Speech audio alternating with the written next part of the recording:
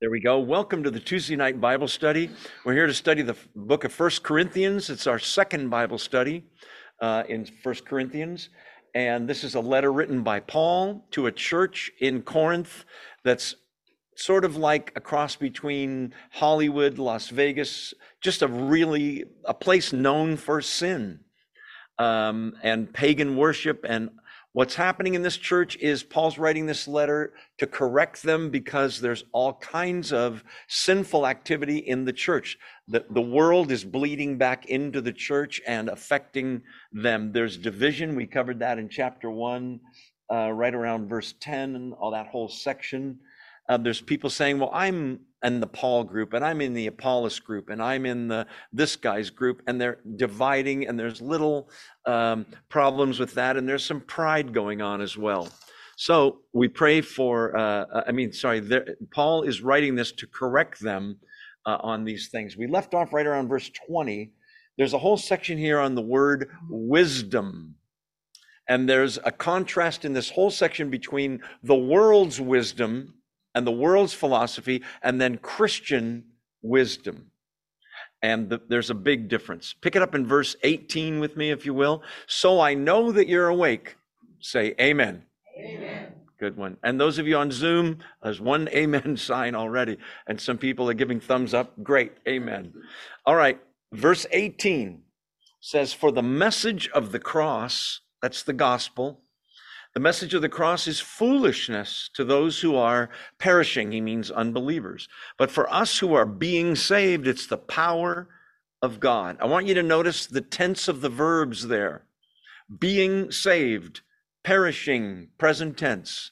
Everyone on planet Earth, no exception, is moving in one direction, being saved, coming closer to Jesus, or perishing. And so the message of the cross, there are churches that say, you really need to update the gospel for today. People can't really relate to the gospel the way it is. May I say, people couldn't relate to the gospel when it happened. Or 30 years later, 35 years later is when Paul's writing. Let me put it in, we're so used to the idea of Jesus. He was God and he was man, and he lived a perfect life and he did miracles, and then he died on a cross to pay for my sins and for yours. It's an amazingly loving thing to do. And then he rose from the dead and ascended to heaven. That's Christian doctrine. That's the cross. That's the message of the cross. Here's the other side. Let me get this straight. You people believe in some poor carpenter from a despised place called Nazareth, yes, who wasn't guilty of a crime, yes, that's right, but wasn't smart enough to get off on the charges that he was charged with, and they beat him up and killed him. That's your hero? A bloody mess? You have to understand that the cross was so beyond other forms of capital punishment. There's writings from this time that say that proper people don't even speak the word. The message of the cross, we wear crosses, don't we? We talked about this a little bit last week. But it's like saying the message of the gas chamber or the electric chair or the guillotine. Oh, but see, to us, it's the power of God. That's what this section is about. But for unbelievers, verse 18, it's foolishness, just kind of silly. But for us being saved, it's the power of God. That'll come back later tonight. How is the cross powerful? And yet it's more powerful than anything on planet Earth. I'll show you. Verse 19, for it is written, and he's quoting the Old Testament, I will destroy the wisdom of the wise, the intelligence of the intelligent I will frustrate. Now he's being ironic here.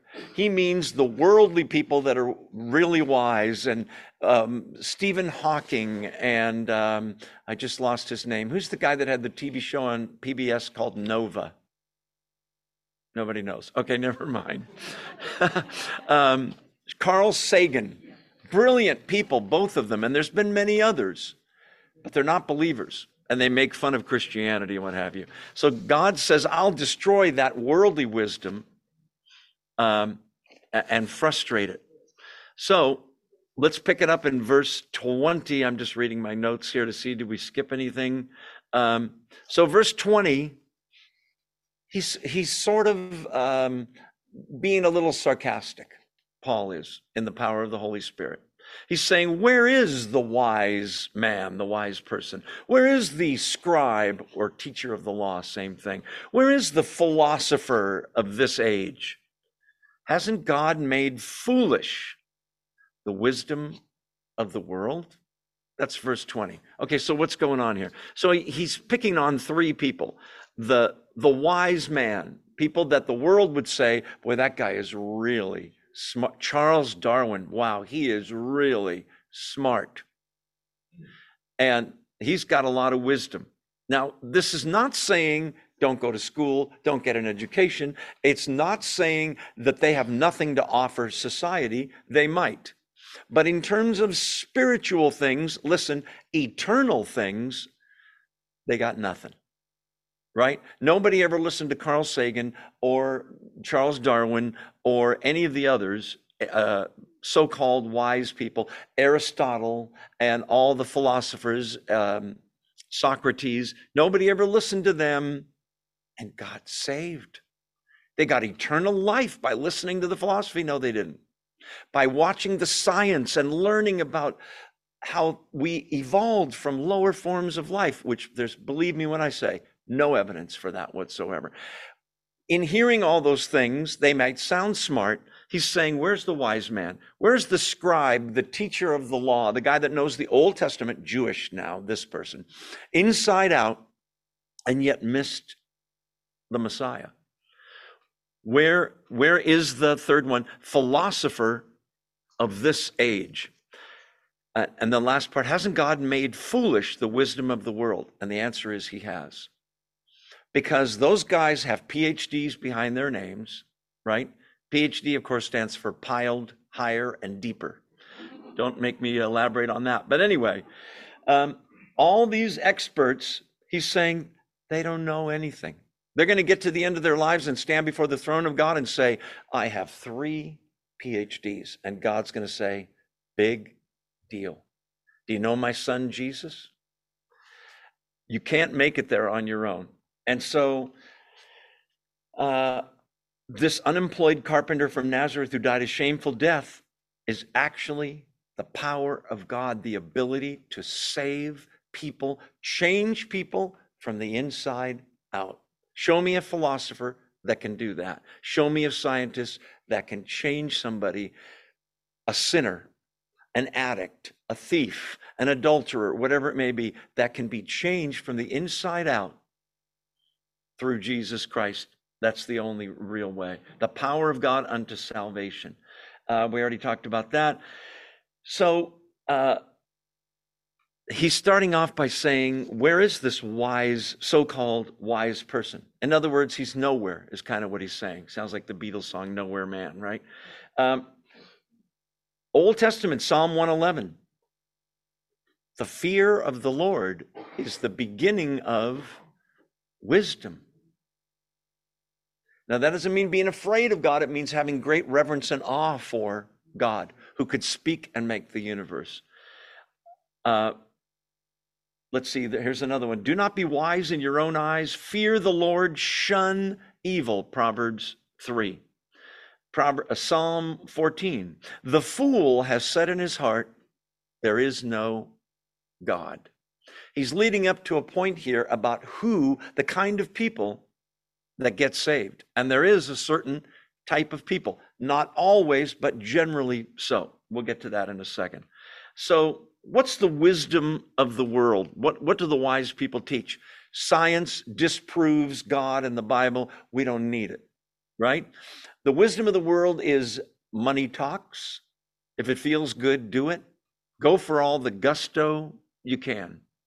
I can earn my way to heaven. You ever witness to somebody about Jesus and they say, that's great. If that works for you, that's great. But I don't really need that. If my good deeds outweigh my bad deeds, I'll be okay. I'm not an axe murderer. I don't go shoot people in a mall. I'm a pretty nice guy. And yet, what does the Bible say about our All our righteousness is as filthy rags in God's eyes. So science, another one is humanism. Humanism says, man, we can do it on our own. We have the smarts. If you look at human history, 2,000 years ago, there was crime, there was murder, there was rape, there was all kinds of problems, stealing and ripoffs and wars. And we've had 2,000 years since then. And before that, we've got the same problems. You read the newspaper? How many here think society's really getting better? You got to have your head in the sand, right? This is the dawning of the age of Aquarius. Don't make me sing that song. Okay, that's the wisdom of the world, the education, the money, the power, all the things that it values, God sort of laughs at. So we're leading up to a point. Let's keep rolling. Has not, end of verse 20, God made foolish the wisdom of the world? Absolutely. Because who has eternal life because of any of those things? 3 PhDs. I'm worth $100 billion. Good for you. Spiritually, that's a zip, a zero. Right? Means nothing. Verse 21, for since in the wisdom of God, the world through its so-called wisdom, quotes, did not know him. Did you see that? We'll come back to it. God was pleased through the foolishness of what was preached to save those who believe. Do you see the contrast? Through the simple gospel, people get saved. Saved from what? Redeemed. From what? Slavery to sin. From spiritual death. From hell. Yes, we preach hell here. It's a real thing. It's in the Bible. Jesus talked more about hell than he did about heaven. Go back to the beginning of 21. In the wisdom of God, the world through its wisdom did not know him. Nobody can investigate with a microscope or a telescope and find God. If you're smart enough and spiritual enough, you can look at the stars and the universe and say, come on, somebody had to make all this. It didn't just happen. It's ridiculous, right? The chances of that are zero. But you can't know God intrinsically by going to a forest, and I have neighbors that think you can.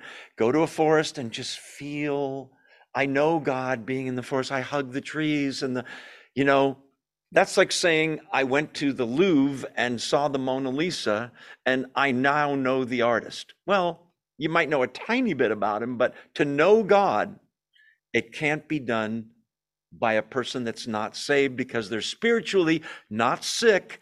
Biblically, they are dead. Ephesians 2, verse 1. Anyway, in the wisdom of the world, he's being facetious with so-called wisdom of the world. Using all that wisdom, they never got to know God, never got any closer. Second half of 21, God was pleased through the foolishness. He's being facetious because the gospel is supposed to be foolishness. The so-called foolishness of what was preached to save those who believe. The result of science may be technological advances. It may be greater knowledge and greater observation, but in terms of spirituality and getting to know God and eternal life and solving, listen carefully, the THE, one problem on planet Earth. Oh, there's many problems. Listen, you make a list of all the problems on planet Earth, and I'll put a check mark next to each one. Sin, sin, sin, sin. It's all related to sin, every problem. And all that science and all that wisdom and all those philosophers, they never get any closer to it. I told you this before. I went to San Jose State, thought it would be fun to take a philosophy class. And it was a Jewish guy, Dr. Herman Shapiro was his name. Real smart guy, little Jewish guy. And he smoked, this is in the days when you could smoke indoors. He smoked a pipe and he would pause and light the pipe. And it just was a very dramatic kind of a guy. And he said that some of you may believe in God. I'm going to give God an opportunity to prove himself now.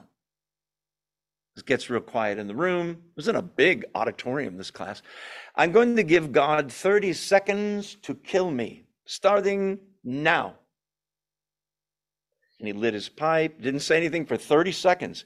There, I disproved God. And so people raised their hand and said, what if God's loving and doesn't want to kill you and wants to give you the opportunity to believe? And he didn't believe it. Anyway, philosophy doesn't get you any closer to where we need human reasoning, all of that. That's not how you get to know God. I'll give you a hint, and if you've been to this Bible study, you're going to know what I'm talking about. You can't get to know God unless you have the proper equipment. We'll get to that in a second. So there was a college and there was a class, not the one I was just describing, but another one where the students said to the teacher, who was a Christian, we've come to the conclusion there's no God. And the teacher asked the kids, let me ask you a question. Out of all the conceivable and knowable knowledge in the universe, what percentage of knowledge do you have of that? Do you have half of all the knowledge? That's about everything. No.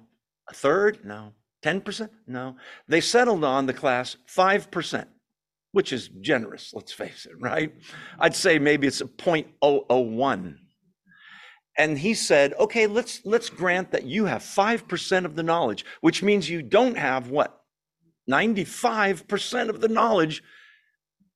Isn't it possible that God is in that other 95%? In fact, isn't it almost likely? If that's all the knowledge you have, can you make any intelligent statement about it? And the answer, of course, is no. One commentator wrote, a blind man is no judge of colors. A deaf man is no judge of sound.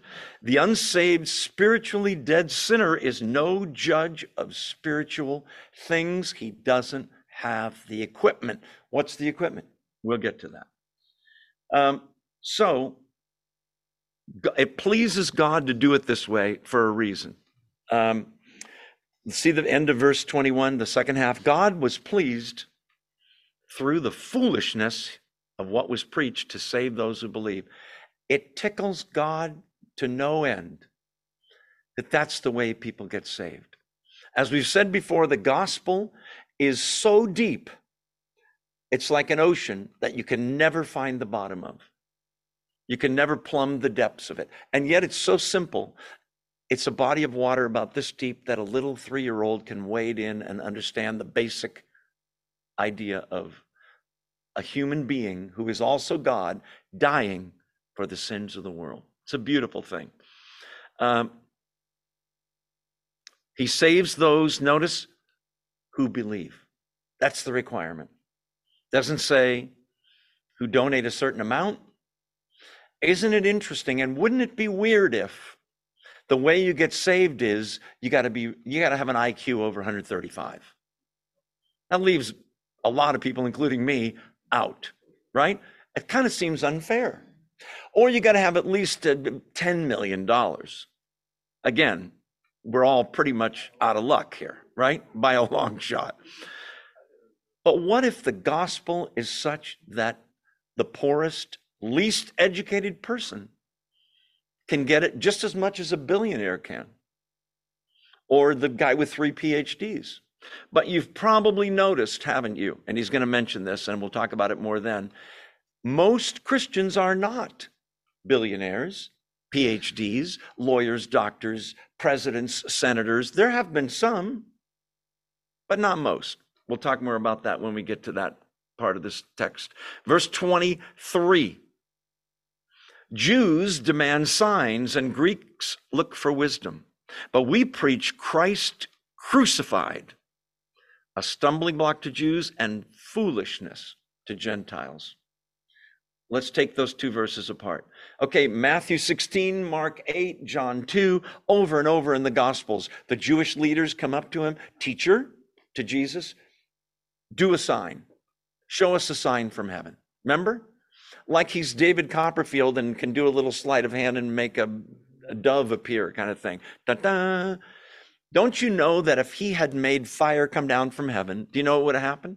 You think they would have got on their knees and received him as their Lord and Savior? They would have said, do another one. Let me go get my sister. Do it again and again. Jews seek signs again and again in the Gospels. Did he do miracles? Not on command for them, if you notice, right? In fact, when asked that, I think it's in Matthew, he says, no sign will be given to you except, and they're all ears now. Oh, what's the sign? A sign means a miracle, right? And miracles, they're called signs because signs point to something else. A person does a miracle, it's pointing to a certain amount of power, right? Jesus did creative miracles. And by that, I mean, he could make a leg that isn't able to walk, create it all new with new tendons and muscles and nerves and bones. And it's suddenly the person can walk or see or hear or speak, right? So they ask him, do a sign. He says, no sign will be given you except the sign of, anybody know? Jonah. Jonah. You mean the Old Testament guy with the whale and just like Jonah was 3 days and 3 nights in the belly of the great fish? Yeah, these are Jewish scholars. They know the story.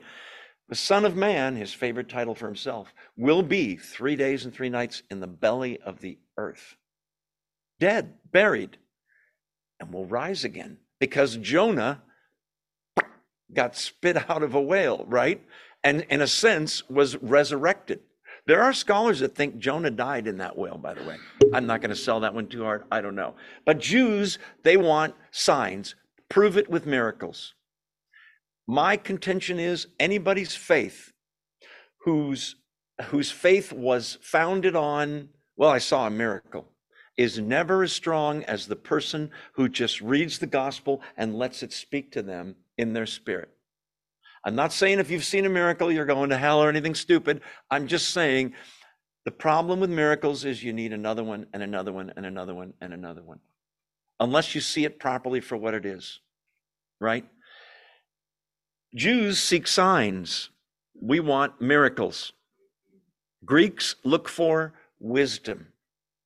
The other way to prove the gospel to a Greek is logically reason it out with me, philosophically.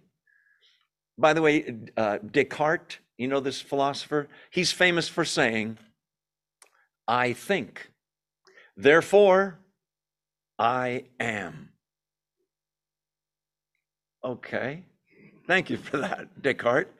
That's a la carte, an idea. I think, therefore I am. Isn't that interesting that the name of God in the Bible is I am? Anyway, he wasn't a Christian, at least not when he said it. Okay, so the Jews want it to be reasoned to them, and they can't make any reasoning argument, philosophical argument out of, so your guy's dead? Well, he rose from the dead, and they crucified him, and he was a bloody mess, and yes. That's just not logical to them. Greeks don't like it. They want reason, logic. The cross makes no sense to them. Verse 23. But we, Jews demand signs, 22, and Greeks look for wisdom, but we preach Christ crucified. We're going to come back to those 4 words. We preach Christ crucified. Keep that in mind. We preach Christ crucified, a stumbling block to Jews and foolishness to Gentiles. Okay. We preach Christ crucified.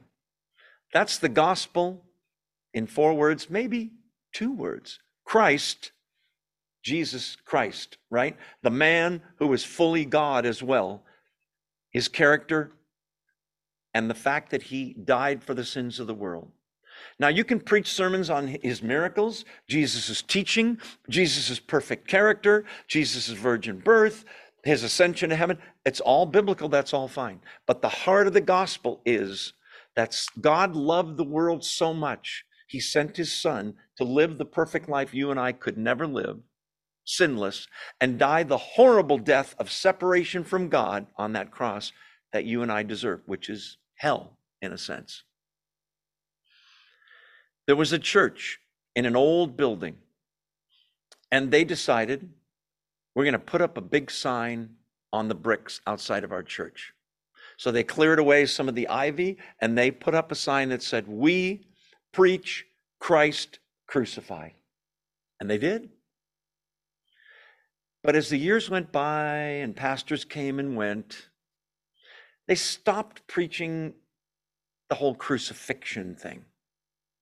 It was just not seeming to go over that well with the people, and it's kind of bloody. And so as the church changed, the ivy grew and covered the word crucified. But the sign still said, "We preach Christ," which is pretty good.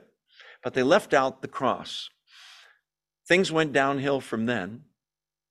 And eventually they started preaching a little less about Jesus and even less about Jesus Christ, and just more about be the best people you can be. Do unto others. Love people. And the ivy grew again and covered the word Christ. So instead of "we preach Christ crucified," and Christ were behind the ivy, and it just said, "We preach." And eventually they even stopped preaching, and it just sort of became a club for people and a feel-good kind of a place where people got an uplifting message, like Joel Osteen, for example. And eventually the ivy grew over the word preach, and it just said, "we." That's a dangerous thing. Go back to this verse. We preach Christ crucified. If you go to a church and the whole cross, the whole sacrifice for sin, the whole humility and the dying in our place is not preached, you should find another church. We preach Christ crucified, and now he's going to define it. For Jews, it's a stumbling block. It's a scandal. It's something you trip over. They can't get over it. And here's the reason. We've talked about this before many times. In the Old Testament scriptures, there's a character called the Anointed One, Mashiach Nagid, Messiah the Prince, okay? The coming Messiah. They're still waiting. Jews are still waiting. 4,000 years later, they're still looking for him. He's supposed to be triumphant, powerful, free up, reward righteousness, punish the enemies of Israel and all holiness, and reign on the earth forever. That's who they're looking for. And Jesus comes, a weak person, very humble, really wasn't weak, but appeared weak to them, humble, dies on a cross.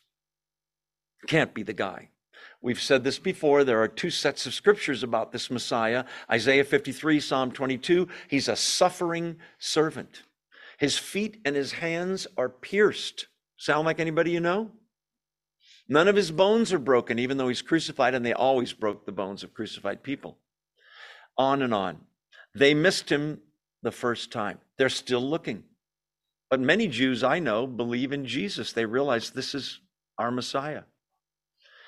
For Jews, it's a stumbling block, though. And let's see, verse 23. Foolishness to Gentiles, meaning the Greeks. Those terms are often interchangeable in the Bible. It's foolishness. Your hero is a guy that died of capital punishment. Is that right? Yes. But he didn't have to. He was not a victim. They think he was a victim. He could have stopped at any time he wanted. You remember the ironic thing that is said while he's on the cross? I believe it's in the Gospel of Matthew as well. The Jews who are watching him on the cross bleed out, say, it's interesting, he saved others, he cannot save himself. Could he? Yes. Yes, he could have, right? He at one point says, I could call down legions of angels when he's getting arrested. Remember, we could stop this right now, but this is God's will. It's my will. The ironic thing in that statement is he can't save himself. And in a way, that's true. He loves us so much, he can't come down off that cross. Remember, they even say, come down off the cross and then we'll believe. He can't do it because he loves you and me too much. So it's a stumbling block to Jews, foolishness to Gentiles. That's the gospel. No, wait, there's a third category, verse 24. But to those whom God has called, these are the believers, both Jews and Greeks, Gentiles, Christ, the power of God and the wisdom of God. He's saying what's foolishness to some people and a stumbling block to others is the absolute most powerful thing in the universe. What else can change billions of lives? Positive thinking, seminars on, all kinds of philosophies and classes and PhDs, and nothing works. To us, lost my place. There we go. It's the Christ. Notice it's a person. The power of God and the wisdom of God. The ultimate wisdom to save people this way. Right? You say, well, couldn't Jesus have just come to earth and snapped his fingers and just saved everybody? And the answer is no. You're saying he couldn't do it? No, he couldn't do it. Why is that? Because the wages of sin is death. And if you sin, you got to die, meaning you got to pay. Who hasn't sinned here? Anybody? You're all liars if you raise your hand. No, nobody hasn't sinned. So the wages of sin is death. This is a law just like gravity. You can try to fight it, but drop a vase, it's going to break every time. So he couldn't just snap his fingers. Someone has to die in their place. Oh, so Moses, Elijah, Abraham, David, no. Sinner, sinner, sinner, sinner. They're not a blemishless lamb. It had to be God himself, and there had to be a death in our place. Unbelievably beautiful and wise. Christ, the power of God, who changes people from the inside out forever and gives eternal life, and the wisdom of God. Verse 25, for the foolishness of God, he's being facetious. The so-called foolishness of God is wiser than human wisdom, and the weakness, so-called, of God is stronger than human strength. What looks weak and foolish to the world is actually unbelievably strong and wise. Just unbelievably beautiful, his reasoning. Now he's going to talk about what they used to be. And don't read this as third person, meaning somebody else's male. It's about you as well. We already talked about that. Verse 24, I'm just reading my notes here. You can talk amongst yourselves. That's an incredibly powerful thing that can change hopeless sinners. Satan's control is over them, and he frees them, turns them into whole new creations, and can put the Holy Spirit of God living inside of each of us. No philosophy can do that. I'm going to save that for later. Okay, are you still awake? Say amen. Amen. Okay, pretty good. Verse 26, brothers and sisters, who's he talking to? Believers. Think of what you were when you were called. God called you, drew you, saved you. In fact, he chose you before the foundation of the world. If you don't believe me, read Romans 1. Brothers and sisters, think of what you were when you were called.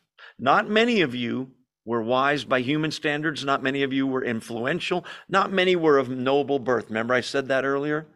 Most Christians are not PhDs. They're not kings and queens. They're not millionaires. They're not owners of IBM or Google or Amazon. He's saying that there's a humility to the gospel, which makes it more beautiful. Imagine if Jesus was born in a palace with a silver spoon in his mouth. A multimillionaire, the son of a king. Well, he is the son of the king of the universe, isn't he? He's born in a feed trough because there's no room for him. He lives in Nazareth, a despised place. He's a blue-collar worker, right? He's a carpenter. He ends up getting arrested, beat up, killed, and allows it to happen. There's a beautiful meekness to the gospel. Think of what you were when you were called. And that includes the fact that we were really bad sinners, weren't we?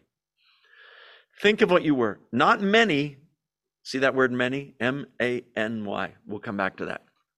Not many of you were wise by human standards. Didn't have the PhDs. A few were. Not many were influential, senator, congressman. Not many were of noble birth. Any sons or daughters of kings or queens here? Why is that? God, verse 27, chose the foolish things of the world to shame the wise. God chose the weak things of the world to shame the strong. We'll get to that reason. There was a famous, influential lady, there it is in my notes, Lady Huntington, an influential friend of John, the Wesley brothers and Whitefield, going back a few centuries, who was a believer, but she was wealthy and powerful and influential.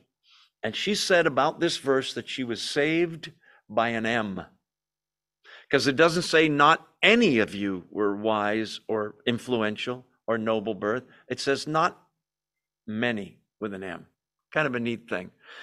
God chose the so-called foolish things, the humble things, the weak things, to shame the strong. Listen to the wisdom of doing it that way. Imagine if Christianity was just very, very strong, powerful, wealthy, influential people. That's who the Christians were. Then you would say, well, no wonder. Look at the money they have behind. If Jeff Bezos, who owns Amazon, and Bill Gates, who owns Microsoft. No wonder those guys are Christians. That's why it's grown so much. They're not, right? Or he had the smartest people of his time, most educated. No wonder. But if Christianity grew from a little group of 11 guys into the largest religion in the world without any of that, you would have to conclude it must really be God. What else could it be? Right? It's offensive to think that the beginning of witnessing to somebody is at some point you got to tell them the truth. You deserve judgment from God. You're alienated from God. You're a sinner. You need a savior. Humankind, we don't like that. I can save myself. I'll do it on my own, kind of thing. The beauty of the gospel is that he used weak, uninfluential people at first, and still does, but not exclusively. What do you mean?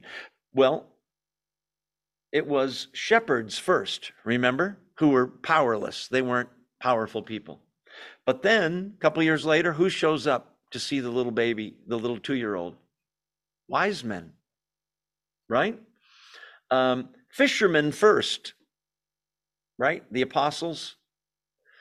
It's thought that the one apostle with college degrees, so to speak, was Judas. Did you know that? Probably the most educated one. First fishermen, then the educated people like Apollos, Paul, etc. Most ancient Christians were poor. They were slaves. It's a miracle that it spread anyway. It's beautiful. Tim Keller calls it the upside down kingdom. The most powerful hardly ever get in. The most wealthy hardly ever. The reason is, if you have that much power or money, you think, who needs God? I've got it all. I'm in control here. But you can lose all that stuff. Lose your power, lose your money, lose your fame, lose your good looks. Look around the room. Everybody's losing their good looks one day at a time, me included. The Corinthians were glorifying men, robbing God of his glory. Paul wants them to see, think of what you were when you were saved. God chose the lowly things to shame the strong. Verse 28, the lowly things of this world and the despised things, things that are not, to nullify the things that are. Verse 29, here's where he was going all along. So that, excuse me, no one may boast before him. That moves them all down a few pegs. Do you know why? Because there's a lot of pride there in that church. I'm of Apollos. I'm of Paul. Meaning, you guys that are of Peter, we're smarter than you. Our group, our little clique. And they're saying, oh no, we're smarter than you. Peter was an apostle. Oh yeah, well, Paul was a Pharisee and he knew that. He's saying, listen, forget all that. so that no one may boast before him. What could you boast about in front of God if you think about it? Do you know who I am? God says, who cares, right? Do you know what I did on the earth? God says, do you know what my son did on the earth? No boasting before God. It's a beautiful thing. The upside down kingdom. Let's see. What do you mean by upside down kingdom? He who humbles himself will be exalted. He who exalts himself, you ever meet those people that are always talking about how great they are? That person, the Bible says, will be humbled. You know the kind of guy that just talks about himself all the time? Talks about himself for an hour straight and then says, enough about me. What about you? What do you think about me? Wisdom was greatly valued. People look up to those sorts of heroes, so-called heroes. Verse 29, no one may boast before God. Meaning what? It's all grace. I've given you this analogy before. Just go with me with it. I always picture that when a person is a sinner and God has called them and drawn them and they are ready to receive Jesus as their Savior. I'm ready to come to Jesus. I'm at the end of myself. I'm ready. The doorway, and I mean this in a symbolic sense, don't take it too literally. The doorway for me as a sinner or you to get to God, to get to Christ, is about this high. What do you mean? You don't walk, it's not big golden doors and you waltz in and go, here I am. You got to get on your knees and sort of crawl in because you don't deserve to be there in the first place. It's a low doorway. You got to bend down. You got to worship. It's humble. You might even get a little dirty down there. But once you get in, Jesus says, stand up, my child, and embraces you and gifts you, and the rest is history, right? It's a beautiful thing. A low doorway. That'll be on the test. You should go write it down. He that glories, let him glory in the Lord. The reference is from Jeremiah 9. If you're going to glory in something, you're going to boast in something, boast about your God, not about yourself. But it's human nature to boast about oneself, isn't it? The Lord did it all. Verse 30. It is because of him that you are in Christ Jesus, who has become for us wisdom from God. That is our righteousness, holiness, redemption. Who's the subject of that sentence? Who's the him? It can't be Christ. It's God. You see, God's the subject of verse 28. God chose the lowly things of the world to nullify the things that are, so that no man may boast before him, God, the Father. It's because of him, verse 30, that you're in Christ Jesus. Translation, it's because of God that you're a believer. No, you don't understand. I'm a very spiritual person. I looked at the different religions. I did my research, and I came to God through Christ. No, you didn't. It may feel that way. I used to think that. What does this verse say? It's because of him that you're a Christian. Because of who? God. Chose you, called you, drew you, woke you up, maybe knocked you down a few times to get your attention. It's because of him that you're in Christ Jesus. To be in Christ Jesus and have him in you, it's a mutual in kind of a thing, is a metaphor for being a Christian. And him, Jesus, has become for us the wisdom from God.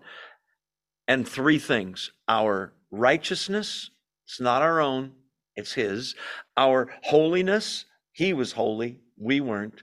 And our redemption, that's a slavery word, where someone's owned, I'm owned as a slave by somebody else, and somebody who has money or power can come and redeem me, meaning buy me back. What's the price to get Joe out of Hawk here in the prison world? Well, you'd have to die for him. And Jesus says, okay, for each one of us. Let's take our 2-minute break right now and stretch our legs and go eat chocolate in the entryway, but don't be long because it's only 2 minutes. We'll be right back. I'm going to turn my screen off. Those of you on Zoom, stay there. I'll be right back. Don't go away.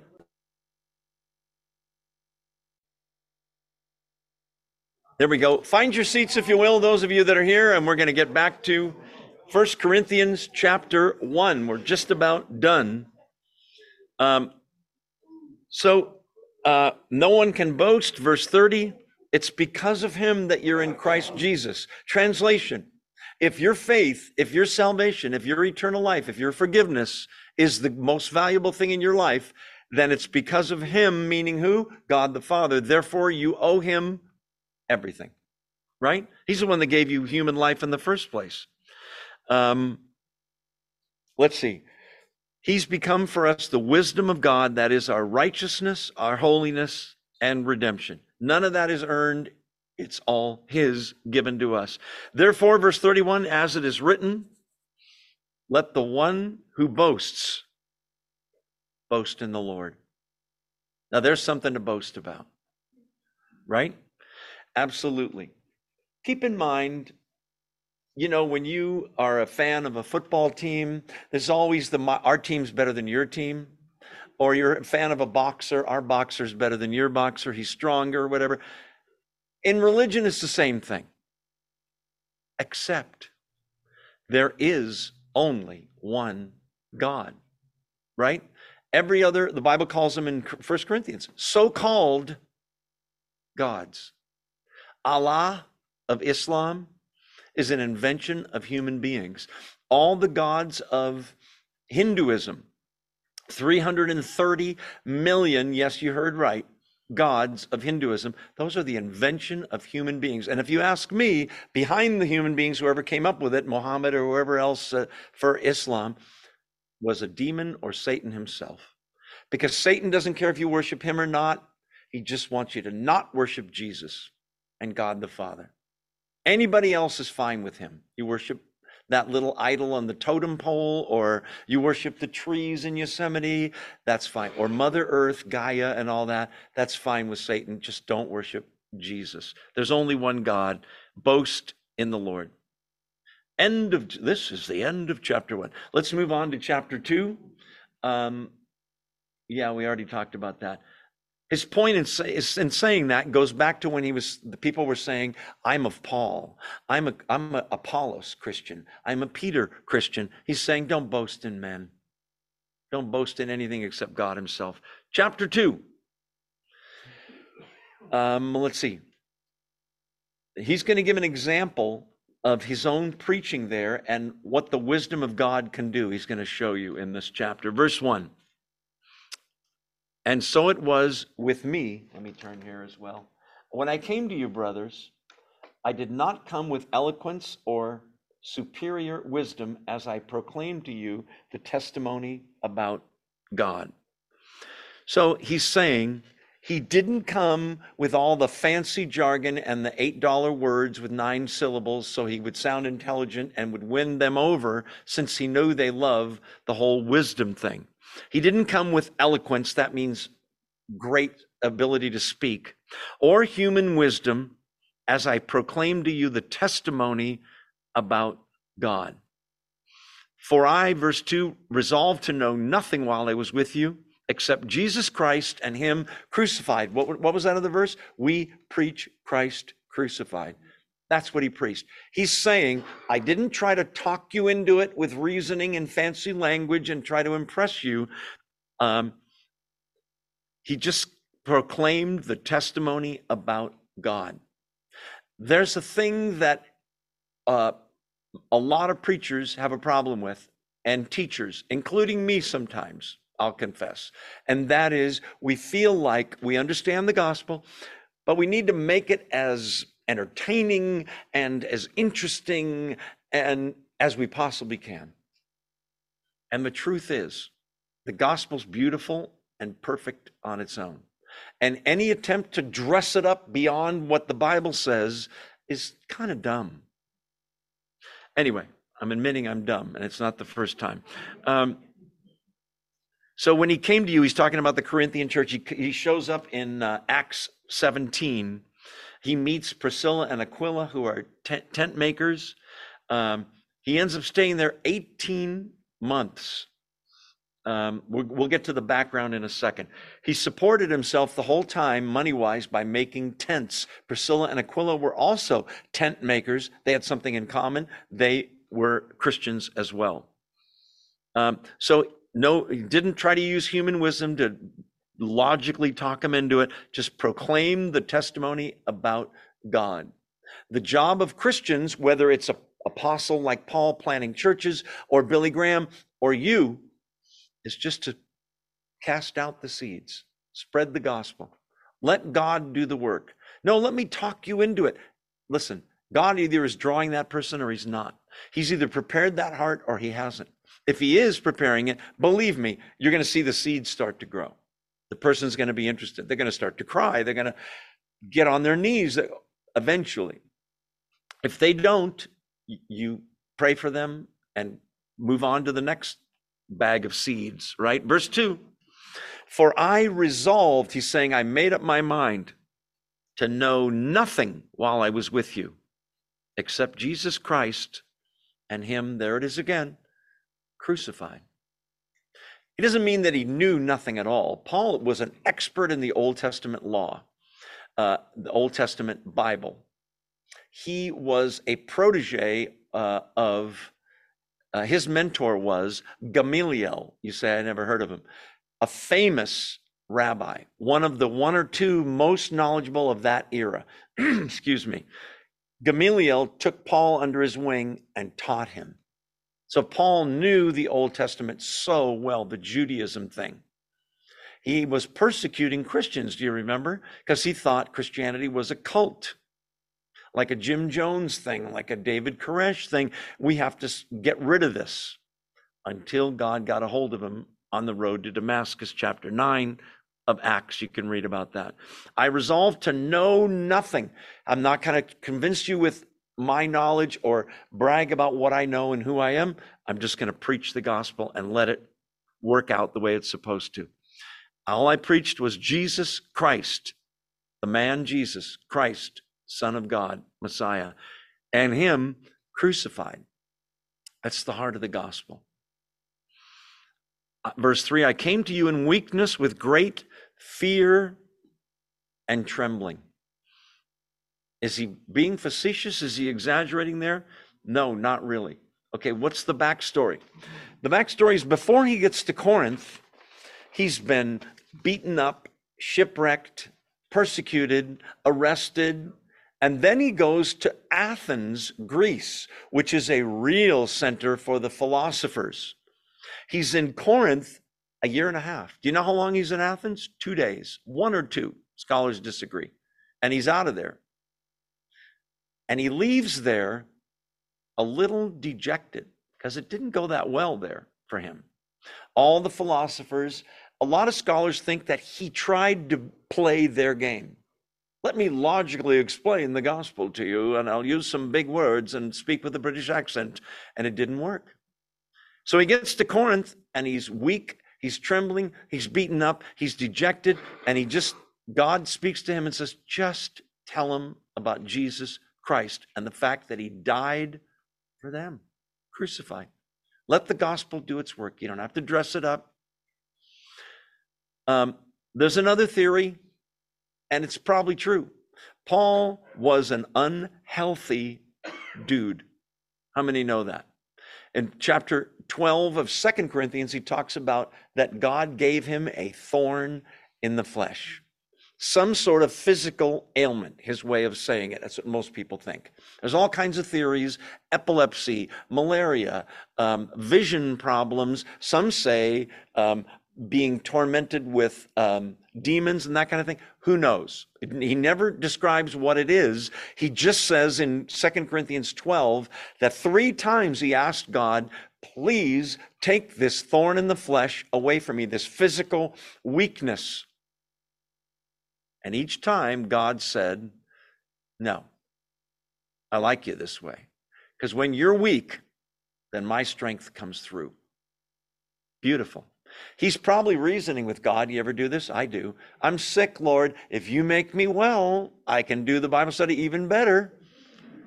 Right? Like, God, thank you for that, Joe. He comes there weak, timid, with great fear and trembling. He's just sort of got beaten up in a way. Verse 4. Let me look at my notes here too. We talked about the eye problems. Yeah. A guy named Morgan, who wrote a commentary on this book, wrote, he quaked, he trembled, he was fearful. That is the secret in preaching. Don't come there all full of yourself and all conceited. God chooses the weak things of the world so that his strength will come through. God tells Paul in 2 Corinthians 12, God talking, my strength, listen to this, upside down kingdom. My strength is perfected in weakness.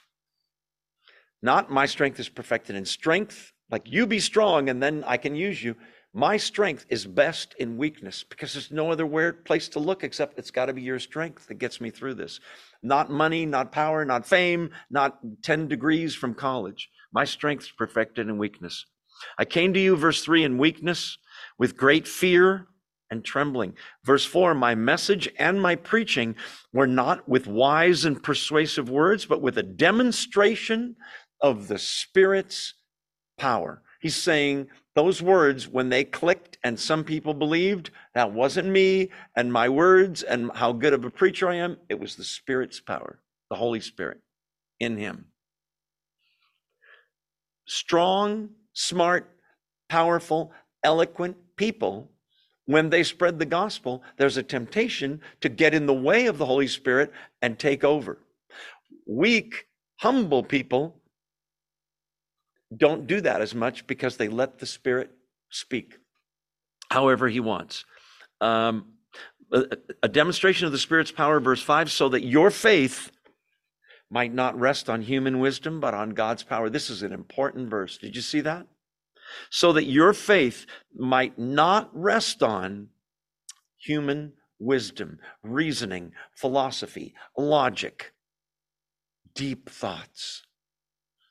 Because if your faith rests on those sorts of things, and someone could reason with you and philosophize with you and talk you into faith, someone else can talk you out of faith, right? The people that I know of, a few that got into, what's the guy's first name? Sam Harris. Anybody heard that name? There's a few others. I'm forgetting them now. These are famous atheists who in the last 20 years have written books. Christopher, I can't think of his last name. Anybody know the famous, what is it? Hitchens? Christopher Hitchens. He's dead now. He's a Christian now, right? Or at least he knows. Christopher Hitchens, famous Christian. He debated all these, famous atheist, debated all these Christians. Logically, it's impossible, blah, blah, blah. And Sam Harris wrote books. If you became a Christian because it made logical sense to you and you reasoned using your philosophical mind, those guys might talk you out of it. Verse 5. So that your faith might not rest on human wisdom, but on what? God's power. That's where it's got to stay. Starts with the Word of God, starts with changed lives, starts with the absolute beauty and humility of the gospel. I'm looking at notes now. Where our faith rests is important. That's why the more you learn of the Bible and you know two things, what you believe, listen, and why you believe it. Meaning, where in the Bible does it say that? I just believe it. You should know where it says it. Why you believe what you believe. You'll be way less tempted to be blown away by different doctrines and what have you if you have a firm foundation on Scripture. That's why we do what we do here, right? Study every book of the Bible, one verse at a time. Your faith should rest not on human wisdom, on God's power. We already talked about that. You probably figured this out. You know that we pray before every Bible study. Driving here, the night before the Bible study, the day of the Bible study, I prepare and what have you. But I'm praying the whole time. I'm praying in the car driving over here, and no, I don't close my eyes when I'm driving, but I'm praying the whole time, please God, let your Spirit speak through me. Let it be less of me, more of your Holy Spirit, to the point that there's times in the Bible study where things come out of my mouth and I almost feel like a spectator, and I go, oh, that was good. I don't mean that in a conceited way. I mean it like, it didn't come from me. It's not in the notes. It's a God thing. And same thing for Pastor Cody. We pray before he preaches, before we do the music, right, Jeff? And Jeff? You have to be named Jeff if you want to be a part of the worship people. Okay. So that's what I pray, that it would be God's Spirit would speak through me. Absolutely. It doesn't mean you don't prepare for Bible study or for a sermon. I'm giving the sermon here at the end of the month of January. Very scary thing for me. I'm preparing already. I want to learn all I can, get it together with notes, but I'm going to pray like crazy that day that let the Spirit speak. And he does. He shows up. Thank God. That's the reason this Tuesday night Bible study is still going. We already talked about that.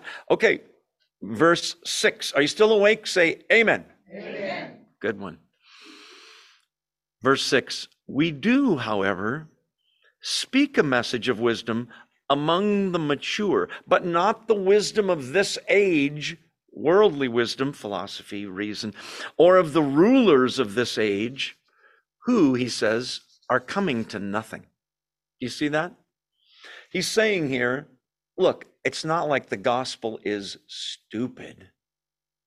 It's mundane, it's elementary. He's saying there is tremendous wisdom in it, right?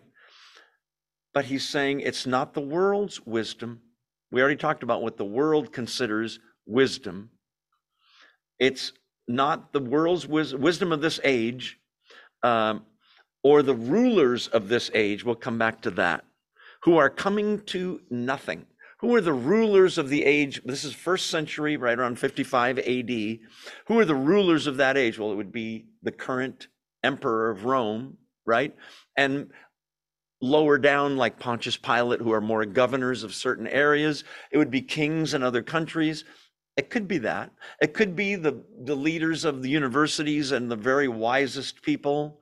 He's not using their wisdom. In fact, he says they're coming to nothing. But there's another theory about the rulers. In the letters Paul writes, there are times when he talks about the rulers and spiritual powers, meaning demons, Satan. They too are coming to nothing. So there is wisdom in the gospel, but not the wisdom of this age or the rulers of this age. It's entertaining to go through your life and learn the gospel and learn what the Bible says. And then you have to go to school, most of us, public school, and you learn why all those things are wrong, right? In the beginning, God created the heavens and the earth, right? He spoke it into existence. Let there be light. There was light. Let there be planets in the star and in the heavens. Let there be animals. He spoke it into existence. Well, it's not very scientific there, Joe. No, it isn't. Or is it? What do you mean? You go to school and you know what you learn? That ain't how it went down. You see, the universe created itself. Really? Yes. Billions and billions of years ago, there was matter condensed. This is the theory, and I'm not kidding, of the Big Bang. There was matter condensed to the size of an egg. Very, very dense. And it exploded. The Big Bang. And it spread out at such an alarming rate that by themselves, planets and suns and stars and moons, galaxies were formed, all from that one big bang. What? Where did they get this? Do you know? It's a fairly recent theory. They got it because now we have such good telescopes, we can look way out into space. And when they do, they see, things are moving away from the center. Almost like slow motion, like a large explosion occurred a long time ago. Like, let's rewind the tape. And at one point, everything was condensed and it's spreading outward, almost like a curtain. I know, Big Bang. Professor, yes. Who put the egg there? Well, let's move on. We're almost out of time. Professor, yeah. Who lit the fuse? Oh, we're out of time. Sorry, I'll answer that another day. Professor, yeah. When have you ever seen an explosion create order? Like, let's get a bunch of stuff together in the parking lot out here and let's blow it up and maybe it'll make a factory or a Mercedes-Benz or an airplane or something. It's like saying you're walking through the jungle and you find a watch, a Rolex watch, and you say, you see this? Yeah. Oh, look, it's ticking. This just happened.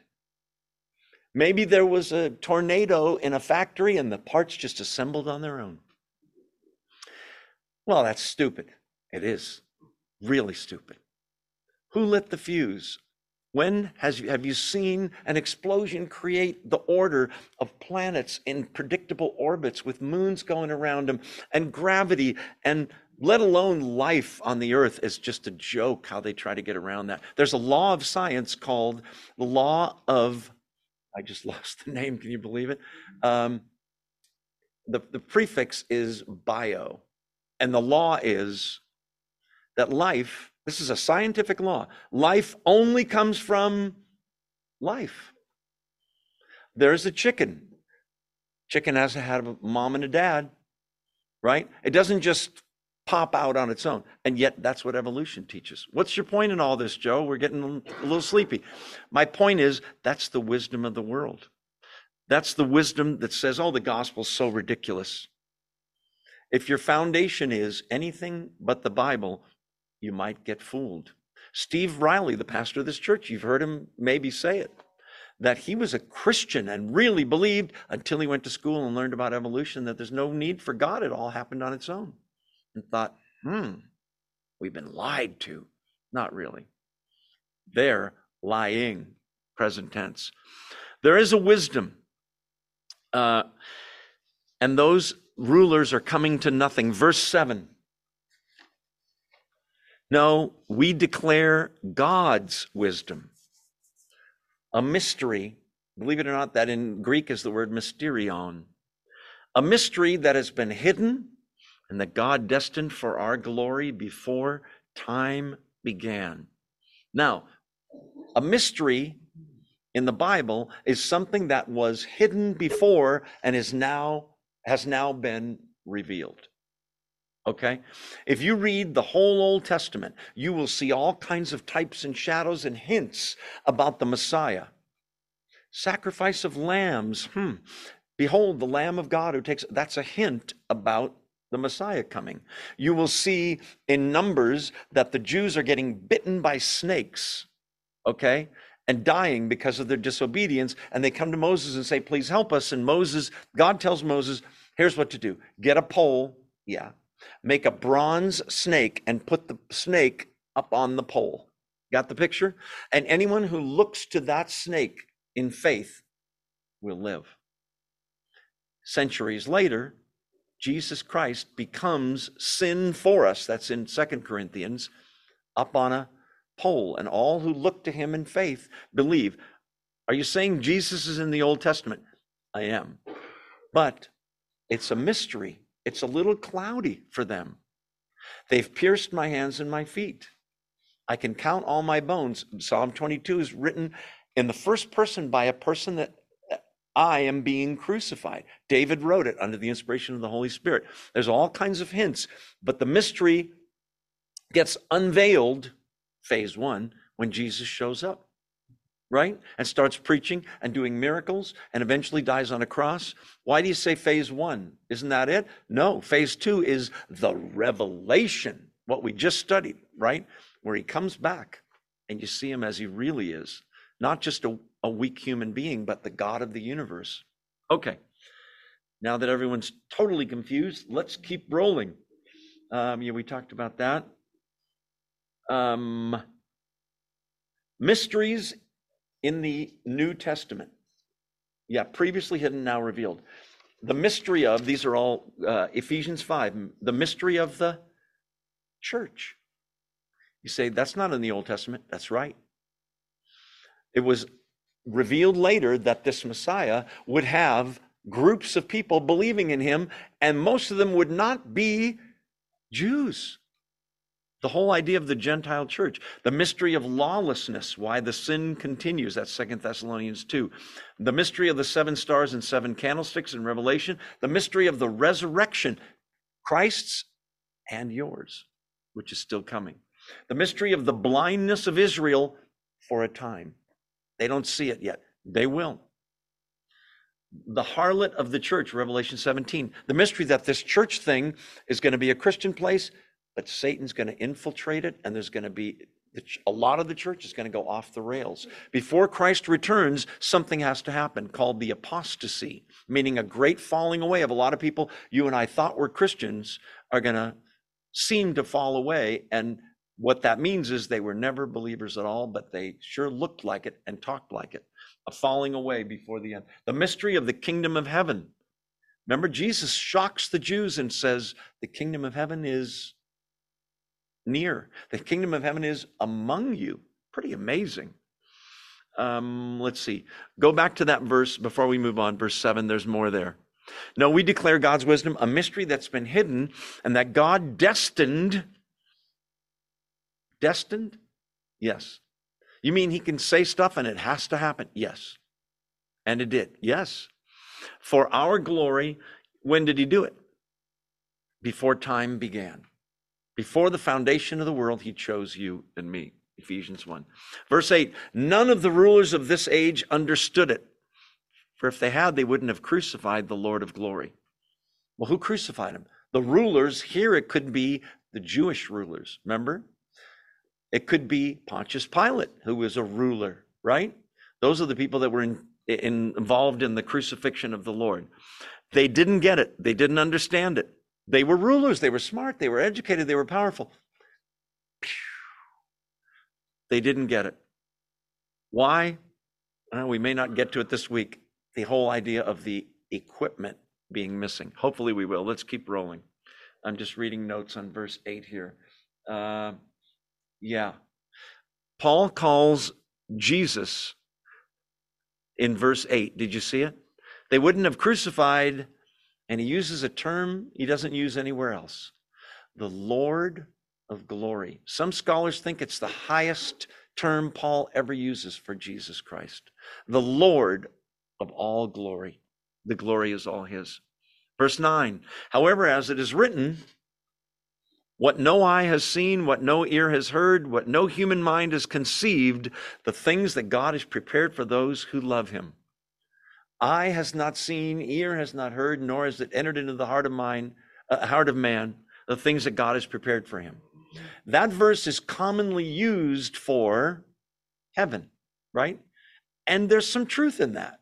Because if you tell me, I know exactly what heaven's going to be about, I'll tell you, there's a Greek word for that. Baloney.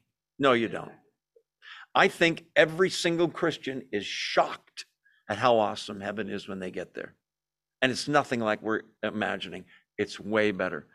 But this verse, although that's true, is not really talking about heaven per se. He's quoting Isaiah 64.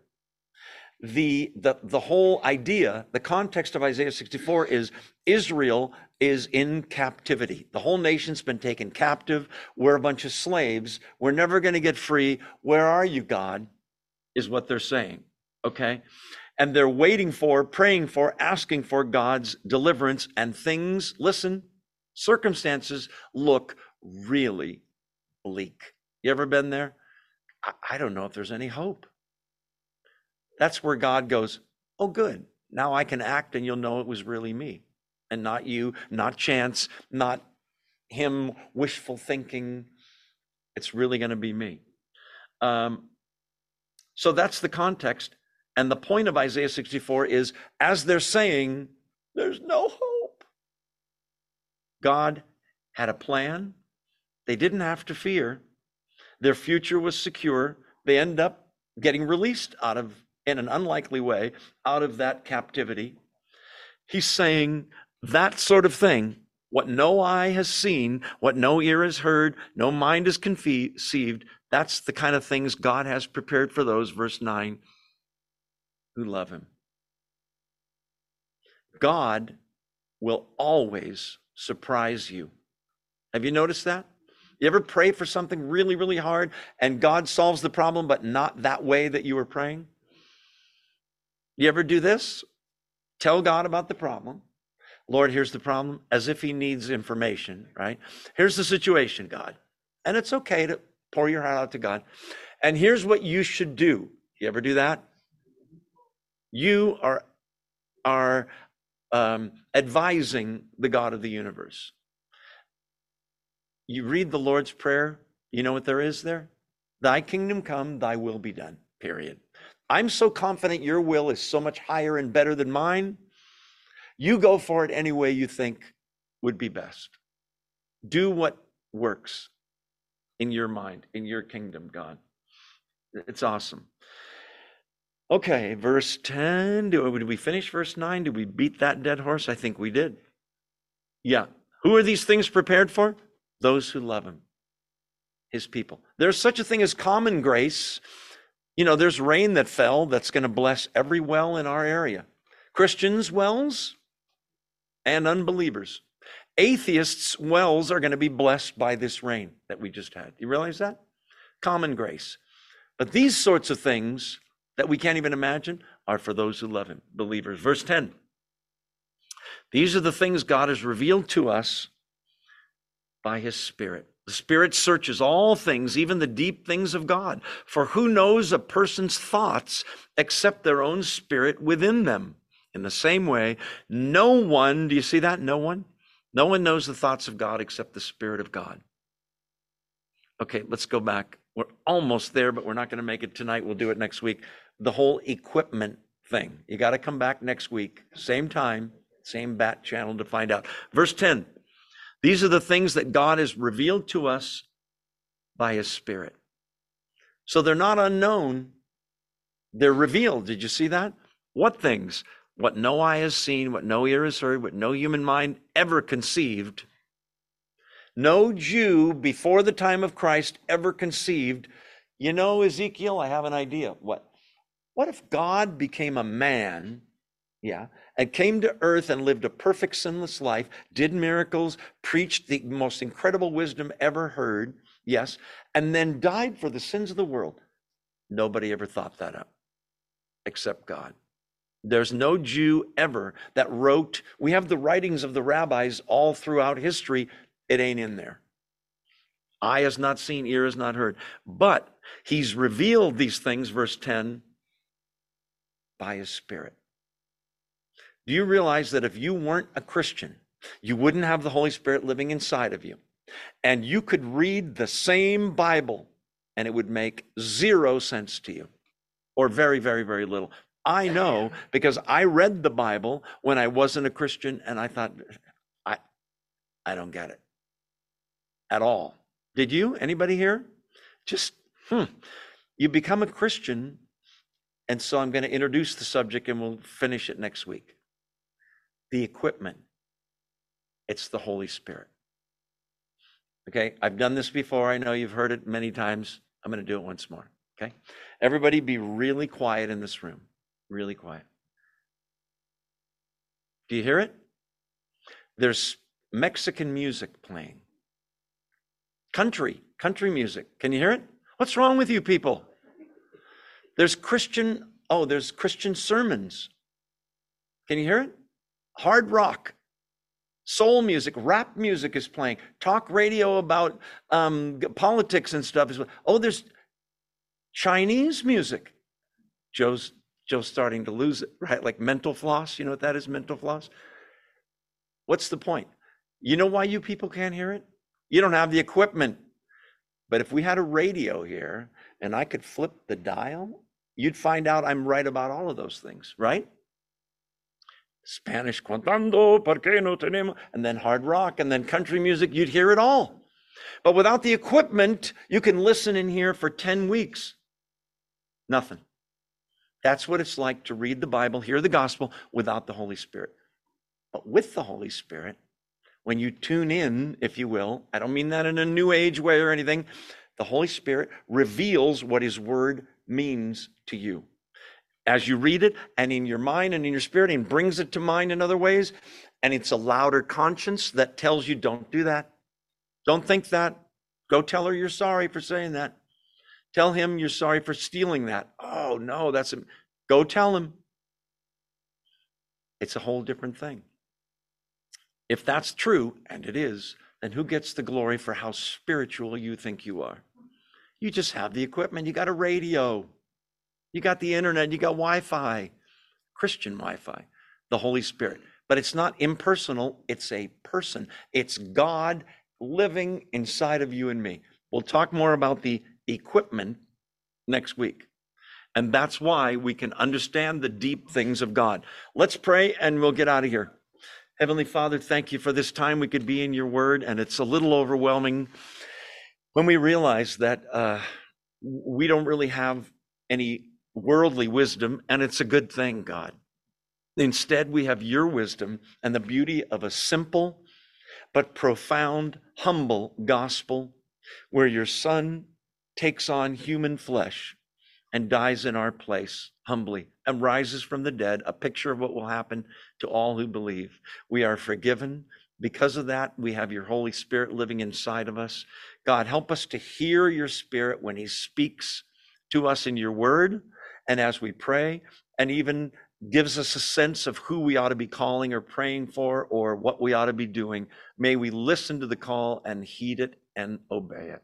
Thank you for these truths, God. We pray all these things in the mighty name of the Lord Jesus Christ. Amen. Thanks for being here. Make sure you say hello to someone you don't know before you leave. And those of you on Zoom, God bless. We'll see you next time. Thanks for being here.